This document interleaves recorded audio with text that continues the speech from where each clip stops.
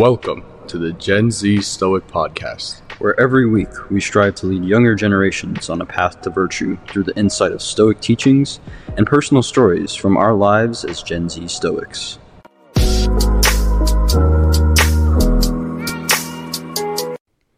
Welcome to this week's Stoic Reading. I am your co-host Wren, and today we'll be covering Letter 4 of Seneca's Letters from a Stoic. Now, Letter 4 is pretty long, so I will probably cut it off short in the interest of keeping this episode short. But what Letter 4 goes over is basically some irrational fears that people have as they walk through life, especially as it relates to death. So with that being said, let us begin this letter.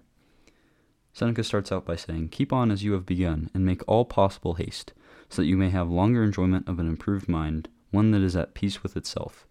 Doubtless you will derive enjoyment during the time when you are improving your mind and setting it at peace with itself.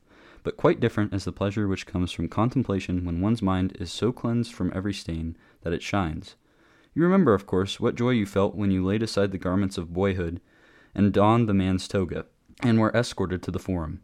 Nevertheless, you may look for a still greater joy when you have laid aside the mind of boyhood and when wisdom has enrolled you among men. For it is not boyhood that will stay with us, but something worse, boyishness. And this condition is all the more serious because we possess the authority of old age, together with the follies of boyhood, even the follies of infancy. Boys fear trifles, children fear shadows, we fear both."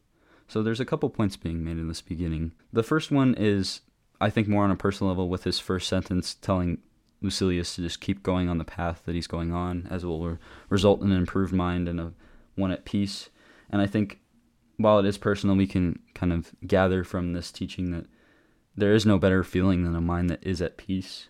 A virtuous mind, I think that's the end result, is you are fully at peace, nothing can disturb you, nothing can bother you.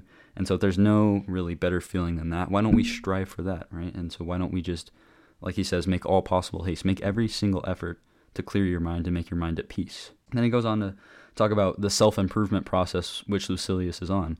And he talks about how you will derive enjoyment during the time when you are improving, but it's different from like the final goal.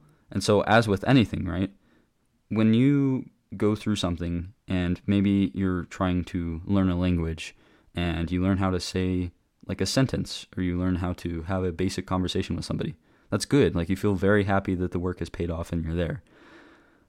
But what Seneca is reminding us here is, as good as that feels, we need to remember and acknowledge that we still have flaws that we need to work on, because while it's good to feel sort of good about your progress and it's nice to see results, it pales in comparison to the final result when you're able to be fluent in that language. And that's when you're able to sit back and be confident and say, wow, this is great. I accomplished this goal. I'm at the finish line. Good for me. But it's silly, the people who say, well, this is enough enjoyment for me, so they stop halfway through the race. Don't be one of those people.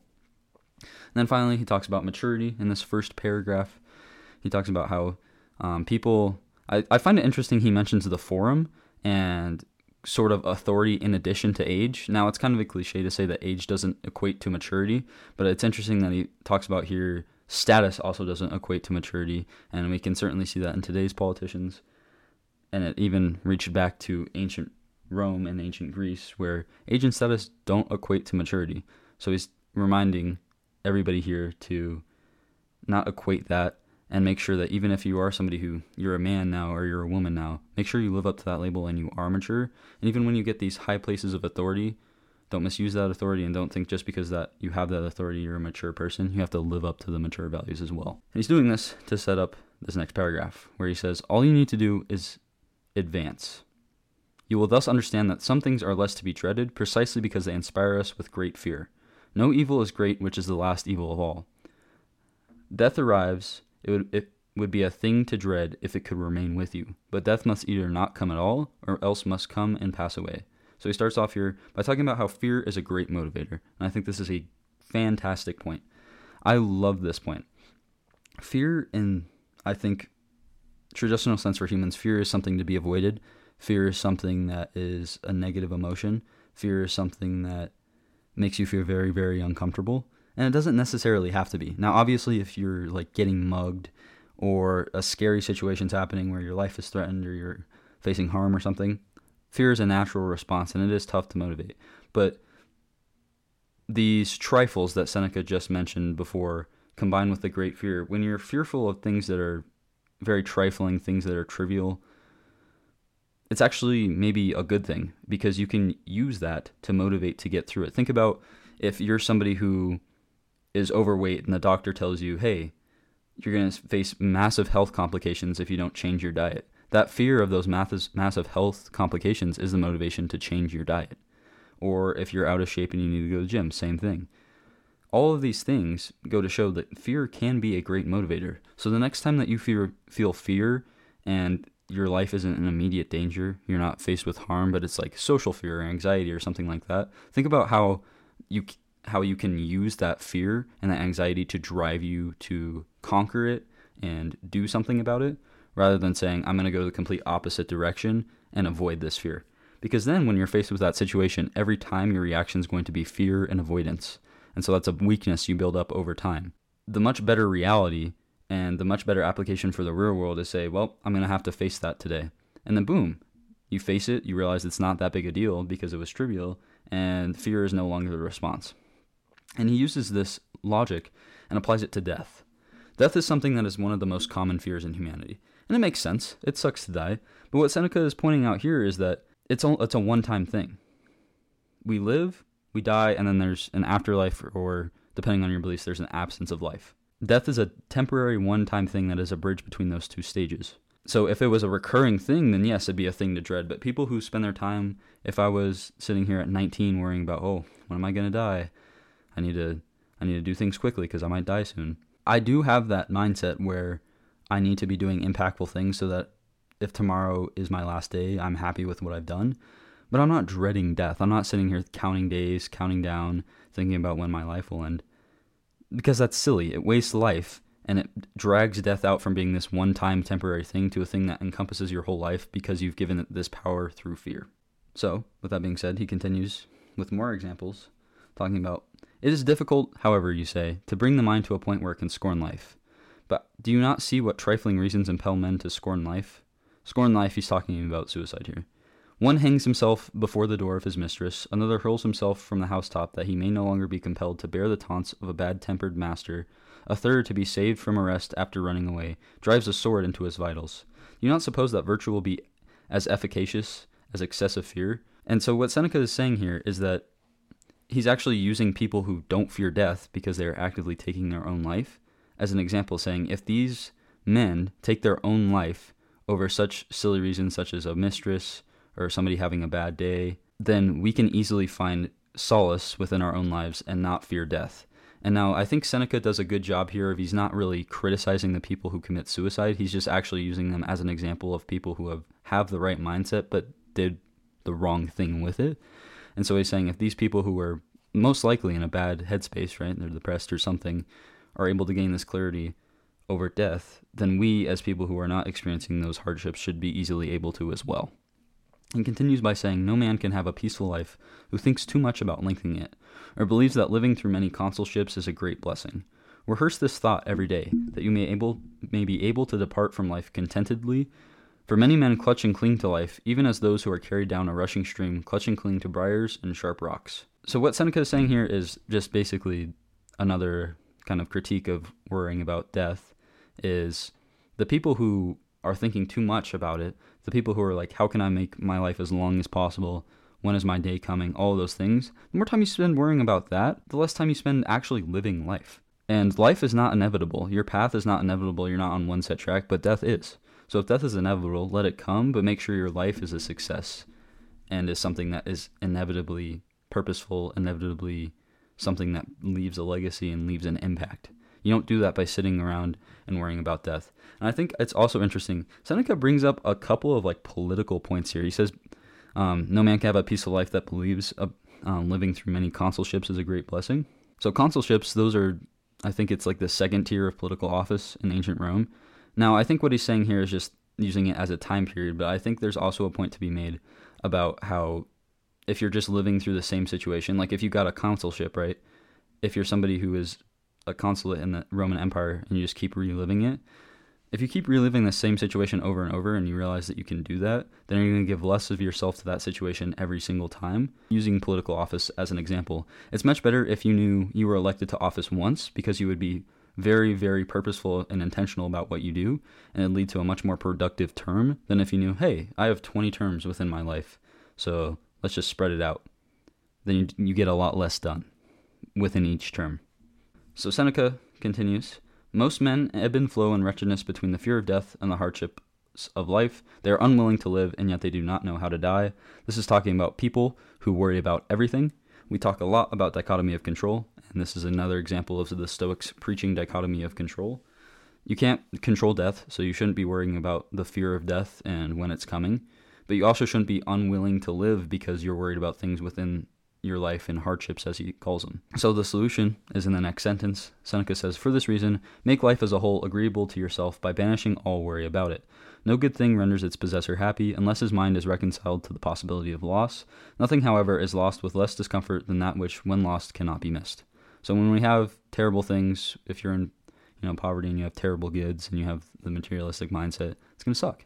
And you're going to say, well, you're not going to be disappointed if you lose the things because they're of very poor quality and you not missing them as much, right? So he says, reconcile your mind to the possibility of loss, whether that's a good, a possession, a person. Why can't we apply that philosophy to life?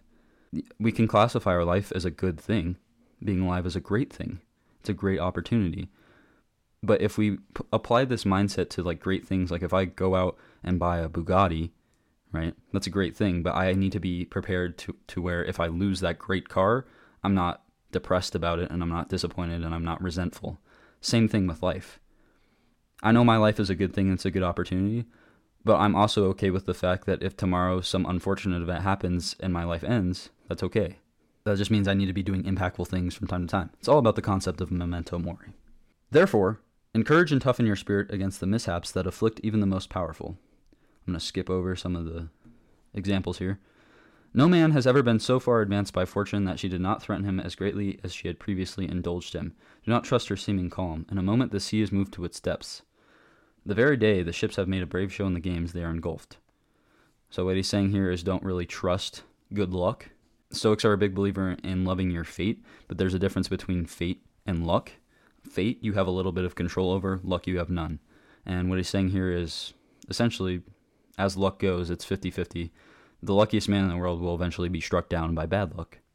So don't count on luck. Instead, trust hard work and actual tangible results that are attributed to you rather than some fictitious thing like fortune, which is classified as a lady here. And then he uses obviously good examples. So finally, I'll end with this kind of little paragraph. Reflect that a highwayman or an enemy may cut your throat, and though he is not your master, every slave wields the power of life and death over you. Therefore I declare to you, he is Lord of your life that scorns his own.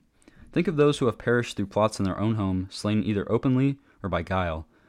You will that just as many have been killed by angry slaves as by angry kings. What matter, therefore, how powerful he be whom you fear, when every one possesses the power which inspires you fear? But, you will say, if you should chance to fall into the hands of the enemy, the conqueror will command that you be led away. Yes, whither you are already being led. Why do you voluntarily deceive yourself and require to be told now for the first time what fate it is that you have long been laboring under? Take my word for it. Since the day you were born, you are being led thither. We must ponder this thought and thoughts of the like nature, if we desire to be calm as we await for that last hour, the fear of which makes all previous hours uneasy. So with this last point here, what Seneca is doing is kind of bringing up another example which proves his point about death. He's saying here is basically anybody in your life holds that power over you.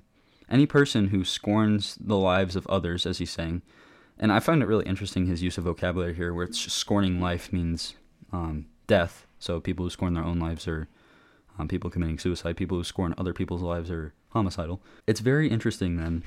He talks about everybody has that, which is very true. It's a very, very, very dark thought to have, and it's kind of unfortunate, but it is true. Any person who walks through life and decides, hey, I don't have a moral conscience, I'm a psychopath, blah, blah, blah, blah, blah, can take your life. So if any Tom, Dick, and Harry can have that power over you, why would you be worried about it?